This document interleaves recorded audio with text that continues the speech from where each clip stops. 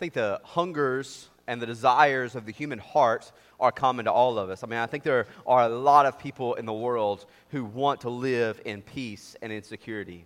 A lot of people in the world want to live in eternal joy and fulfillment, and they want to live a happy and fulfilled and flourishing life. And there are a lot of things offering that in the world. There are a lot of offers made from products and people and all kinds of different offers from the world that are saying, hey, if you will come and go with us, if you will do what we do, if you will listen to our way of living, if you will go by our path, then you'll know peace and security. You'll know happiness and fulfillment. There are lots of different ways offered. There is really only one way. There is one way to have eternal peace and security. There's only one way to have eternal joy, to have eternal fulfillment, eternal happiness. There's only one way to God. As we look in this last chapter or two of the book of Revelation, I want you to see this compelling vision of all of our hungers, all of our desires, all of the things that are common to us as human beings, of what we desire, what we were made to live for, what we were made to enjoy. See it displayed, but understand there's only one way to get there. There's only one way to live in this place where there is peace and security, in this place where there is love and joy. That's through faith in Jesus Christ. There's only one Creator. There's only one Lamb who was slain. There's only one way to know God. It's through faith in Jesus Christ. Today we're going to be in Revelation 21. I'm going to start in Revelation 21. We're going to see a place that is also a city, that is also a people, that is a bride, that is all kinds of different things lumped in together to give us a vision of what it looks like to be the people of God living in God's presence. We're going to see first the place where the bride is a city. The place where a bride is a city. Where the bride is a city. Look at Revelation 21. Revelation chapter 21. Read verses 9 through 14.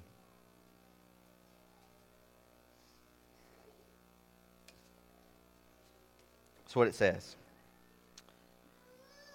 Then came one of the seven angels who had the seven bowls full of the seven last plagues, and spoke to me, saying, Come, I will show you the bride, the wife of the Lamb. And he carried me away in the Spirit to a great high mountain, and showed me the holy city Jerusalem coming down out of heaven from God, having the glory of God, its radiance like a most rare jewel, like a jasper, clear as crystal. It had a great high wall with 12 gates. And at the gates 12 angels, and on the gates the names of the 12 tribes of the sons of Israel were inscribed. On the east 3 gates, on the north 3 gates, on the south 3 gates, on the west 3 gates. And the wall of the city had 12 set foundations, and on them were the 12 names of the 12 apostles of the Lamb. Now John is, these 4 images that we're going to be looking at today, they are really an expansion of what Revelation 21 verses 1 through 8 told us. That is, there's a bride, there's a new Jerusalem, a new heavens, and a new earth. There is God living with His people. Now we're going to expand on that and see a bigger picture and see in more detail what that means for us.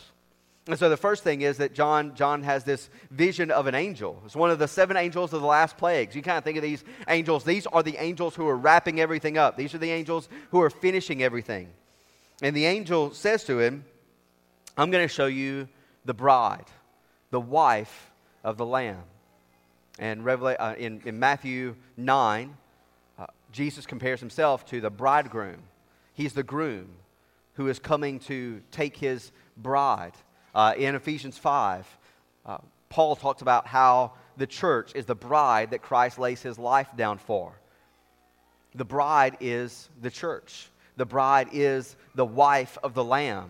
We are joined to Him. We have this union where all of our deficits, all of our debts, all of our sins are taken by Him and paid by Him, and all of His riches and all of His immeasurable kindness toward us is given to us through His death on the cross. And she is radiant. You look there in verse 9. She comes down, and she is radiant. She is beautiful. She's the bride that's being sort of compared to Babylon, the great prostitute back in chapter 17. She's the alternative. She's the opposite. This is the church that was faithful to God. The bride that is beautiful and adorned, glorified by God. Now then, I want you to keep this vision of the church in mind when you look at all the ordinary people who make up the churches. You know, the book of Revelation, the whole New Testament, is not blind to the problems in the church, to problems in churches. You look at chapters 2 and 3, there were all kinds of problems in these 7 churches. There were 5 churches that, to varying degrees, were compromised morally. They were compromised in their teaching. They were compromised by idolatry. There were 2 other churches that didn't have problems inside, but they had problems outside, where they lived in difficult places and faced difficult circumstances, even persecution and even death. So the book of Revelation is not blind to the problems that churches have, yet when it pictures what's happening in the future and who the church is and what the church is in the presence of God, it looks at the church and says, this is the bride. This is the glorified and holy church of God. Keep that in mind. Keep both in mind. When the Bible warns the churches, then we ought to warn and be warned by what Jesus Christ says. But when the Bible pictures the bride of Christ, the church of Jesus Christ, as those who have been washed clean, as those who have been sanctified, that is set into a new holy category by Jesus' death on the cross, then we also ought to see the churches that way. We ought to see all these people who are just look like ordinary people, who are the redeemed of Jesus Christ, as those who are beautiful and sanctified and holy in God's presence. Now then, he says, I'm going to show you a bride, but then you look at verse 10, he shows him a city. Because the bride is a people, is a city. When he talks about, wants to express, what is it? Is this place? The place is not so much about the place, it's about the people who inhabit the place and about the one that they live with. So sometimes I think we're talking about a city here, and we could get distracted thinking about the architecture. The architecture, the city planning, is not about the city. It's not about decorations. It's about the people who are living there and the God who lives there. And so the Spirit takes, John says it takes him up on a great high mountain. In the Old Testament, the Garden of Eden was thought to be on a mountain, and he had these 4 rivers that flowed down from it and gave life to everything. The Jerusalem was on a mountain that was thought of as or pictured on Mount Zion. Mount Zion is, if it wasn't the highest mountain in Israel, it was the highest theologically. It was the highest in magnitude as far as this is where God makes his dwelling place. The picture from Ezekiel 40 through 48, which a lot of this vision is taken from, pictures the temple on a great mountain, and there's a great river that flows out of it that gives life to everything. So carried up on top of this mountain, and he sees the New Jerusalem coming down out of heaven from God. This is, again, in contrast to, say, like the Tower of Babel. The Tower of Babel, the people at Babel gathered together, and they said, hey, we're going to make a name for ourselves. And they tried to make a name for themselves by building up a tower to heaven. This is not those who try and build up a tower to heaven. This is the ones who come down from God, from heaven. This is not those who are trying to glorify themselves, but those who have been glorified by God. God glorifies us as a gift. He glorifies the church as a gift. We share in his radiance and his glory and his holiness. He makes us holy. And so the holy city comes down, see in verse 11, having the glory of God. Its radiance was like a most rare jewel, like jasper. It's kind of a reddish, yellowish, but it's clear as crystal. That is, it's a perfectly smooth stone. So it's kind of like this flaming fire-like stone with this brilliant reflection of everything of God's glory everywhere. It's coming down from God. And it has 12 gates and 12 angels and 12 tribes of the sons of Israel. Now, recognize we're talking about this city, but look at all these numbers. If you remember how the numbers work in the book of Revelation, they're often almost entirely symbolic. And that number 12 is the number of the people of God, like the 12 tribes of Israel, or when Jesus selects his apostles, those who are going to be sent out by him. He selects 12 apostles who are going to be the sort of the foundation for the new true Israel. And so you have these 12. It says high wall with 12 gates and 12 angels. It's not about the city. It's not about the architecture. It's not about the city planning. It's about the people. This is saying something about the people. And so you have these 12 gates and the 12 angels who are guarding the gates. And on the gates or around the city walls, there are the 12 tribes of Israel. That is, this is the whole people of God. This is the whole people of God brought together, redeemed. We saw this picture back in chapter 7 of all these this innumerable multitude of people who have been bought by the blood of Jesus Christ, redeemed by the death of Jesus Christ. Here they all are in God's city. In fact, they are God's bride in God's city, which is God's people. And they're living there. It also says that there are, on the foundations of the walls, the 12 names of the 12 apostles of the Lamb. Back in Ephesians 2, Paul says that the church was built on the foundation of the prophets and the apostles. That is, it's built on the testimony of the apostles about Jesus Christ. They were given the Spirit, and they were given all truth by the Spirit to proclaim the gospel, to proclaim the good news about Jesus Christ. They were established as witnesses to the resurrection of Jesus Christ, so that everything in the church would be built on the teaching of the apostles. That's why we give so much attention to the teaching of God's Word, is because that's what the church is built on. It is a pillar of truth built on the foundation of the eyewitness testimony of the apostles. So here is God's people built on the testimony of the apostles, gathered together, radiant, holy, glorified in God's presence. There's one other thing about this picture here. It says there are three gates or three names on the north, and three gates and three names on the east and on the south and on the west. This is the same pattern from the book of Numbers. In case you haven't been reading in Numbers lately, the whole idea there is that God sets them up. He says, we're gonna camp, and when we set up camp in the wilderness, I want there to be 3 tribes on the east, and 3 tribes on the north, and 3 tribes on the south, and 3 tribes on the west. And then who's in the middle? God is. The tabernacle is. Jesus Christ is. God dwells with his people right there in the middle of these tribes.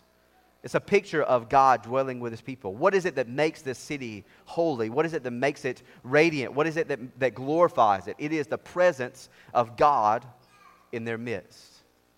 This is where we live with God. This is where we are made right with God. This is where we have access to God and all the glory and the beauty that he shares with us and gives to us. This is the place that we're looking for. John gives this to us and reminds us of what it's going to be like in the future so that we will remain faithful in the present. All these believers, all these people in the churches who are holding fast to Christ and being encouraged to stay faithful to him. Why?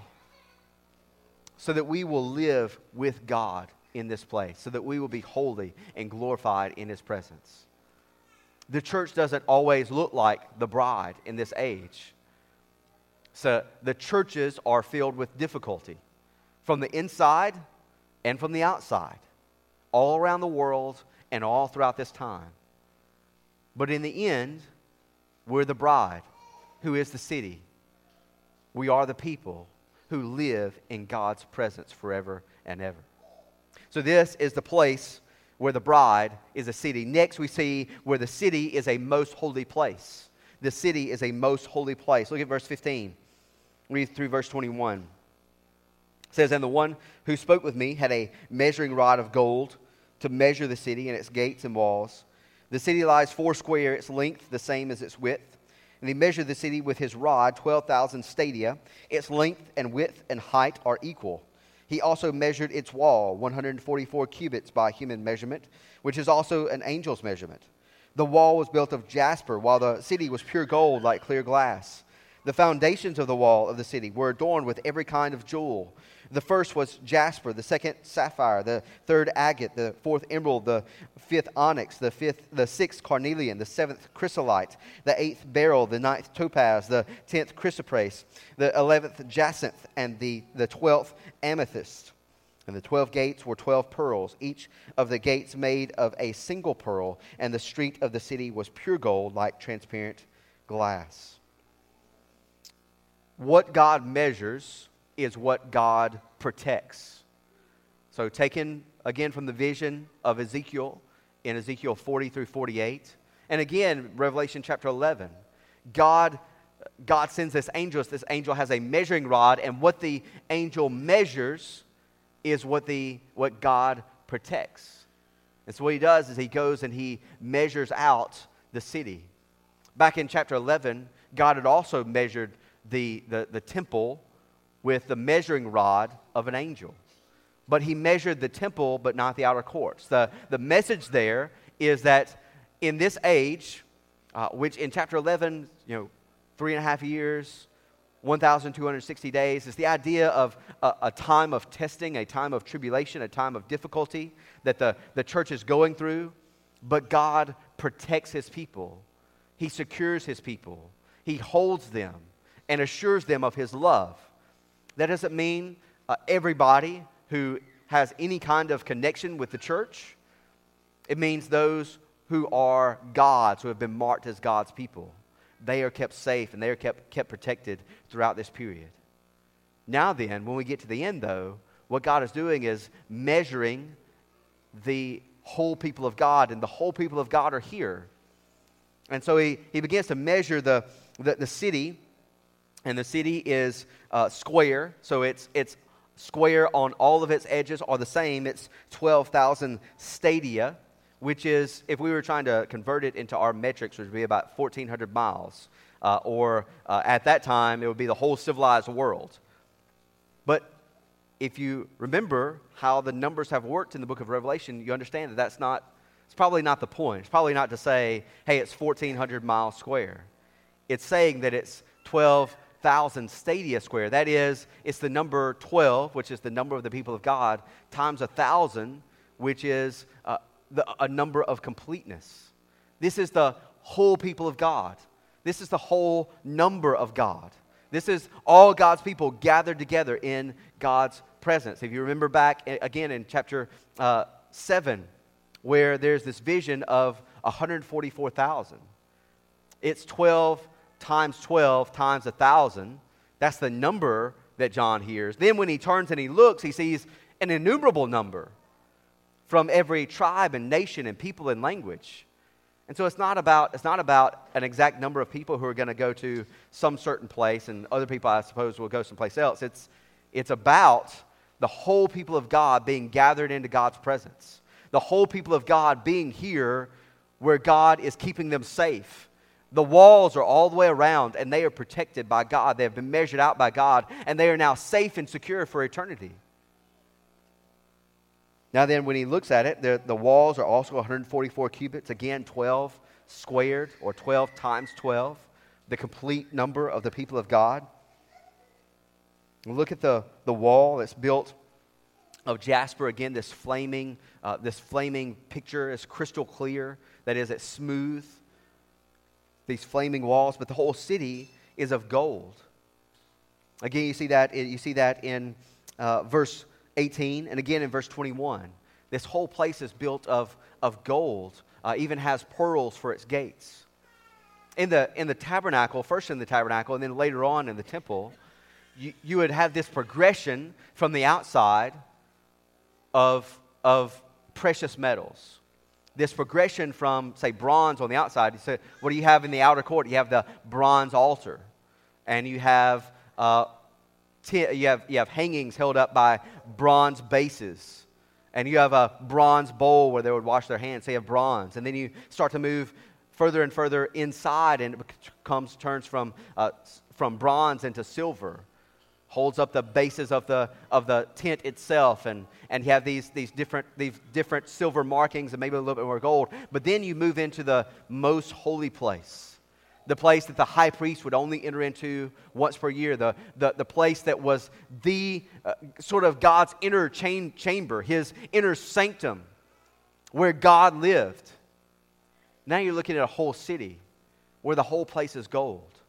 The whole place is saying, this whole place, which is also a people, is where God lives. He doesn't live separated from us. He doesn't live as, there are no more reminders about our sin brought on by the altar. There's no separation between us and God. There's only us in God's presence forever and ever. Also, this city is square all the way around. It's also a cube, the same as this most holy place in the temple. Solomon's temple, the most holy place, was a cube. It was a place where God's presence was especially made known, or especially thought of as residing. This is where the whole city is a temple. The whole city is a most holy place. The whole city is the place where the curtain of the temple was torn, and we go into God's presence, and we live with God forever and ever. You also look at the stones. They're there. There's another connection here to the Old Testament, to the high priest. The high priest would wear this breastpiece that would be 4 rows of 3 stones, one for each of the tribes of Israel. And it's these 12 stones. It was also square. Like a lot of what the priest wore, he wore things that matched the temple or matched the tabernacle. And so he's wearing this square breastpiece with these 12 stones that represent the priest bringing God's people into God's presence. But where are these stones? They're the foundation of the city. That is, we're not waiting for a priest to bring us into God's presence. We live in God's presence. This is what Jesus Christ has done for us. This is what Jesus Christ does for us. When Jesus Christ returns, when all things are made right, He brings us into the presence of God, where all these places where we can no longer go, we can never go ever again because of our sin, now through Jesus Christ, God brings us into His presence. We're protected by these walls. We live in God's dwelling place. We are Christ's bride, living with God forever and ever. So we've seen where the bride is a city. We've seen where the city is a most holy place. Next we see where everyone walks in the light. Where everyone walks in the light. Pick up in verse 22. And I saw no temple in the city, for its temple is the Lord God, the Almighty, and the Lamb. And the city has no need of sun or moon to shine on it. For the glory of God gives it light, and its lamp is the Lamb. By its light will the nations walk, and the kings of the earth will bring their glory into it, and its gates will never be shut by day, and there will be no night there. They will bring into it the glory and honor of the nations, but nothing unclean will ever enter it, nor anyone who does what is detestable or false, but only those who are written in the Lamb's book of life. Now you look at verse 22, and it says there's no temple there. There's no temple there because the whole place is a temple. The whole place is where God dwells. Like there's no localized place where you would think of God dwelling, because God dwells everywhere. Now, of course, we think of God now as being omnipresent. That is, He's everywhere. There's no place that you can shut Him out of. There's no place that you can that He is contained. But when we're talking about God's presence in this way, we're talking about not just God being present. We're talking about God being present to bless. That is, God's presence being there to give life and joy to people. And when John looks at this city, there's no temple there. There's no place that you go to. The whole place is God's presence. God's presence to bless fills this place where God's people are. There's no, the lamp is the Lamb. There's no light. There's no need for sun or moon. I don't think this necessarily means we'll never get to see stars again. I think the light is not so much about luminescence as it is about truth and holiness. Already in 1 John 1, John has already said we should walk in the light. Paul says in Philippians 2 that we shine like stars. Walking in the light has to do with not necessarily lumens, but truth and holiness. Well, everybody in this city walks by the light of God. Everybody in this city lives by the truth and holiness of God. There's nobody else. You look at the kings. The kings bring their glory into it. All the nations are walking by this light. Everybody who lives here, all these people who are bought by Jesus Christ from every tribe and people and nation, they're all walking by the truth. They're all walking in accordance with Jesus Christ. They're all walking in the ways that God has commanded. There's no more disobedience, no more evil. The kings who are bringing their riches in. There was this connection between Babylon and the kings, that the kings sort of made this partnership with Babylon to become rich. But they were becoming rich for their own glory. Here, the glory is not being for the kings, but the kings are bringing their glory to God. They're bringing their riches to God. Solomon, when Solomon built his temple and when he was ruling, there were people coming from all these nations to see his glory. It's kind of this template or this pattern, this type of what it's like for people to enter into the kingdom of God. Now that all things are fulfilled here, all people are bringing everything that they have. They're bringing all glory to God forever and ever. There's no night there. The gates are never shut. The reason why they would shut the gates at night is to protect the people from intruders. But there's no concern about that anymore. Nobody ever shuts the gates. You know, you might think of like the kind of stereotypical small town where everybody knows everybody and everybody's upstanding and there are no, all the children are above average and that kind of thing. Everybody there is nice and nobody locks their doors at night. Well, this is like that. Only this is real. This is the place where they don't close the gates because there's no fear. There's no night. You know, there's some places in the world, a lot of places in the world, where you don't want to be caught out of doors at night. You don't want to be walking the streets at night. But in the Jerusalem, in this place, in this city, there is no night. There's nothing to fear anymore. There's no anxiety. There are no worries. There are no fears. They're all taken away. To live here with God is to live without fear, to live without anxiety. This world, this age, is a place of anxieties and fears. It's a place where there are difficulties. The New Jerusalem, which is a place, which is a city, which is also the bride, which is also God's people, there's no more night. There's nothing left to fear. There's no more anxiety, no more worry. No night. They'll bring into it the glory and honor of the nation. You look at verse 27, goes back to verse 8. There's nothing evil in this city. There's nothing false, nothing detestable. Only those whose names are written in the Lamb's book of life. What God does in eternity is He shuts all the sin out. All sin, all that is unclean, all that is fear-promoting and fear-inducing, all that brings about curses and difficulty and hardship and evil, they're all shut out. There are walls around the people of God in the age to come so that nothing evil ever enters in again. So that God's people always live safe and secure, fear-free, problem-free, for eternity. Now you have to keep the other eye on who John's talking to. Remember, there are compromisers in the church. That there are those who blend their Christianity with the local idolatry, who love the world. And John's saying, those people who might even be inhabitants in the church will not be inhabitants in a new heavens and a new earth or a new Jerusalem. They will not be a part of the people of God.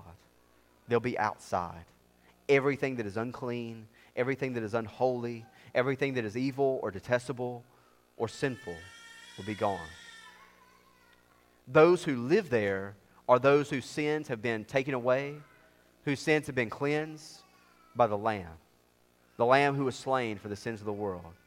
Jesus Christ died to take away our sins so that we would have access to God, so that the curtain of the temple would be torn in two, so there would no longer be a high priest who goes in once a year, but Jesus Christ himself would be our high priest, so that we would have access to God, so that we would boldly come into God's presence, so that we would come into God's presence with confidence now, even in prayer, and one day we would live in God's very presence forever and ever. God lives with his people here. This is a place where there's no evil, there's no darkness, no night, no intruders, nothing false, nothing detestable. There's only God's people living in God's place under his blessing forever and ever. Finally, the last thing that we see was we see a place where there is life. Look at chapter 22, verses 1 through 5. It says, "Then the angel showed me the river of the water of life, bright as crystal, flowing from the throne of God and of the Lamb through the middle of the street of the city. Also on either side of the river, the tree of life with its 12 kinds of fruit, yielding its fruit each month. The leaves of the tree were for the healing of the nations. No longer will there be anything accursed, but the throne of God and of the Lamb will be in it, and his servants will worship him. They will see his face, and his name will be on their foreheads, and night will be no more.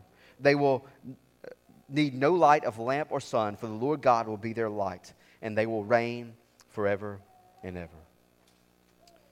This particular image is especially picking up on Ezekiel 47. Ezekiel 47, there was a temple, and from the temple flowed a river, and everywhere that the river went, it went to the east, all the deserts become flourishing gardens, and it goes to the west, and everything there, all the salt sea turns fresh water. Everything is made right. Well, here John is picking up that same image and saying, the river of the water of life flows here. The Garden of Eden was pictured as this place with four rivers that flowed out and watered everything, so that it was always lush, that it was always green, it was always productive, it was always fruitful. John is saying, that's like where heaven is. That's like where God is. That's like a new heavens and new earth is like the Garden of Eden. We're not just taken back to the temple. The temple itself was just a picture for the Garden of Eden, with all these pomegranates and all these trees and this lamp in the middle of it. It was about the presence of God. Here at the end, we're brought back to the Garden of Eden, back to the place where God gives life. Now, on each side of the river, there's either a tree of life that maybe spans the river, or maybe there's like stands of trees of life. But whatever it is, there is fruit 12 months out of the year. Different kinds of fruit all the time. I try and think about this from the point of view of a largely agricultural people. Like they are laboring and toiling in the spring, sowing, and then they are laboring and toiling in the fall to harvest, and they are laboring to preserve everything that they need to make sure that they're going to make it through to the next year. The idea of paradise for them would have been trees that grow and produce 12 months out of the year, that all you do is you go and pick the fruit. No tedious labor in sowing, no tedious labor in harvesting, no tedious labor in preserving, but 12 months out of the year where God provides everything that you need. 12 months out of the year where you always have what is good and what is enjoyable and what is good for you. Access to the tree of life. When we live with God, we will live forever without anxiety over our needs not being met. Already we're supposed to trust God to do what is right and to trust God for everything else. But here's a place where all sense of scarcity, economics in a new heavens and new earth doesn't make sense anymore because there's no more supply and demand. There's no scarcity. There's only limitless abundance for everybody everywhere. And the leaves are for the healing of the nations. That is, all of our pains, all of the hurts, all the injuries, all the diseases, all the things that cause loss and take away ability and take away health, they're all gone. Talking about a place where there is flourishing and production and abundance and life forever and ever. Healing for God's people. This is where happiness and fruitfulness and fulfillment and peace and security are found. John says there will no longer be anything accursed. Remember the curse that was upon the ground for Adam to work. None of the tedious labor that we go through. None of the tedious labor to sort of coax things out of the ground. Instead, simply no curse. No curse of sin. No curse of death. It's all gone. God's people living in God's presence without the curse brought on by sin. No longer will there be anything accursed, but his servants will worship him. They will see his face, and his name will be on their foreheads. That is, we'll be marked the same way that the book of Revelation has talked about us being marked before. Not with the mark of the beast, but being sealed as God's people. We belong to him, and we'll see his face. That is, the whole idea is that we would have the full blessing and the full favor of God when God looks upon us. It's like the blessing that Aaron would speak over the people from Numbers 6. The Lord bless you and keep you and make his face shine upon you and be gracious to you. What? In a new heavens and new earth, in a new Jerusalem, this bride, which is a city, which is a people, which lives in God's presence forever, they see God, and God brings blessing and fulfillment and life eternally for them. No light, no more night, no more light. The Lord will be their light, and they will reign forever and ever. Remember back in Genesis 1, I'm going all the way back to the beginning. God said to Adam, I want you to be fruitful and multiply and have dominion over the earth and subdue it. It's kingly kinds of language. I want you to live by my word, and I want you to rule this world as a reflection of who I am. And here are God's people fulfilling all that God designed in the beginning. That we would live in God's presence without need or fear or danger or anxiety or worry or death ever again. And we will live and we will reign forever and ever over God's creation the way he intended it to be from the beginning. It's a good place. It's a good picture. It's something to live for. This world does not offer you what you need to live for. The desires of the human heart, the desire to be without fear, without danger, to be secure, to have abundance, to have no need, to be without injury or disease or death. All these desires that we have, all these things that we would, if we talk about them, we try not to think about death. We try not to think about what if we lost everything, the fears that we have that could happen here, all taken away. No more curse. Instead, live with God forever and ever. The world is offering you ways to make some semblance of a false utopia here. There are even those who go by the name of Christian who try to teach us that there is some way to have heaven here on earth. The only way to have heaven here on earth is for God to bring it. For God to make a new heaven and a new earth. To bring a new Jerusalem. To make a people. To make all things right.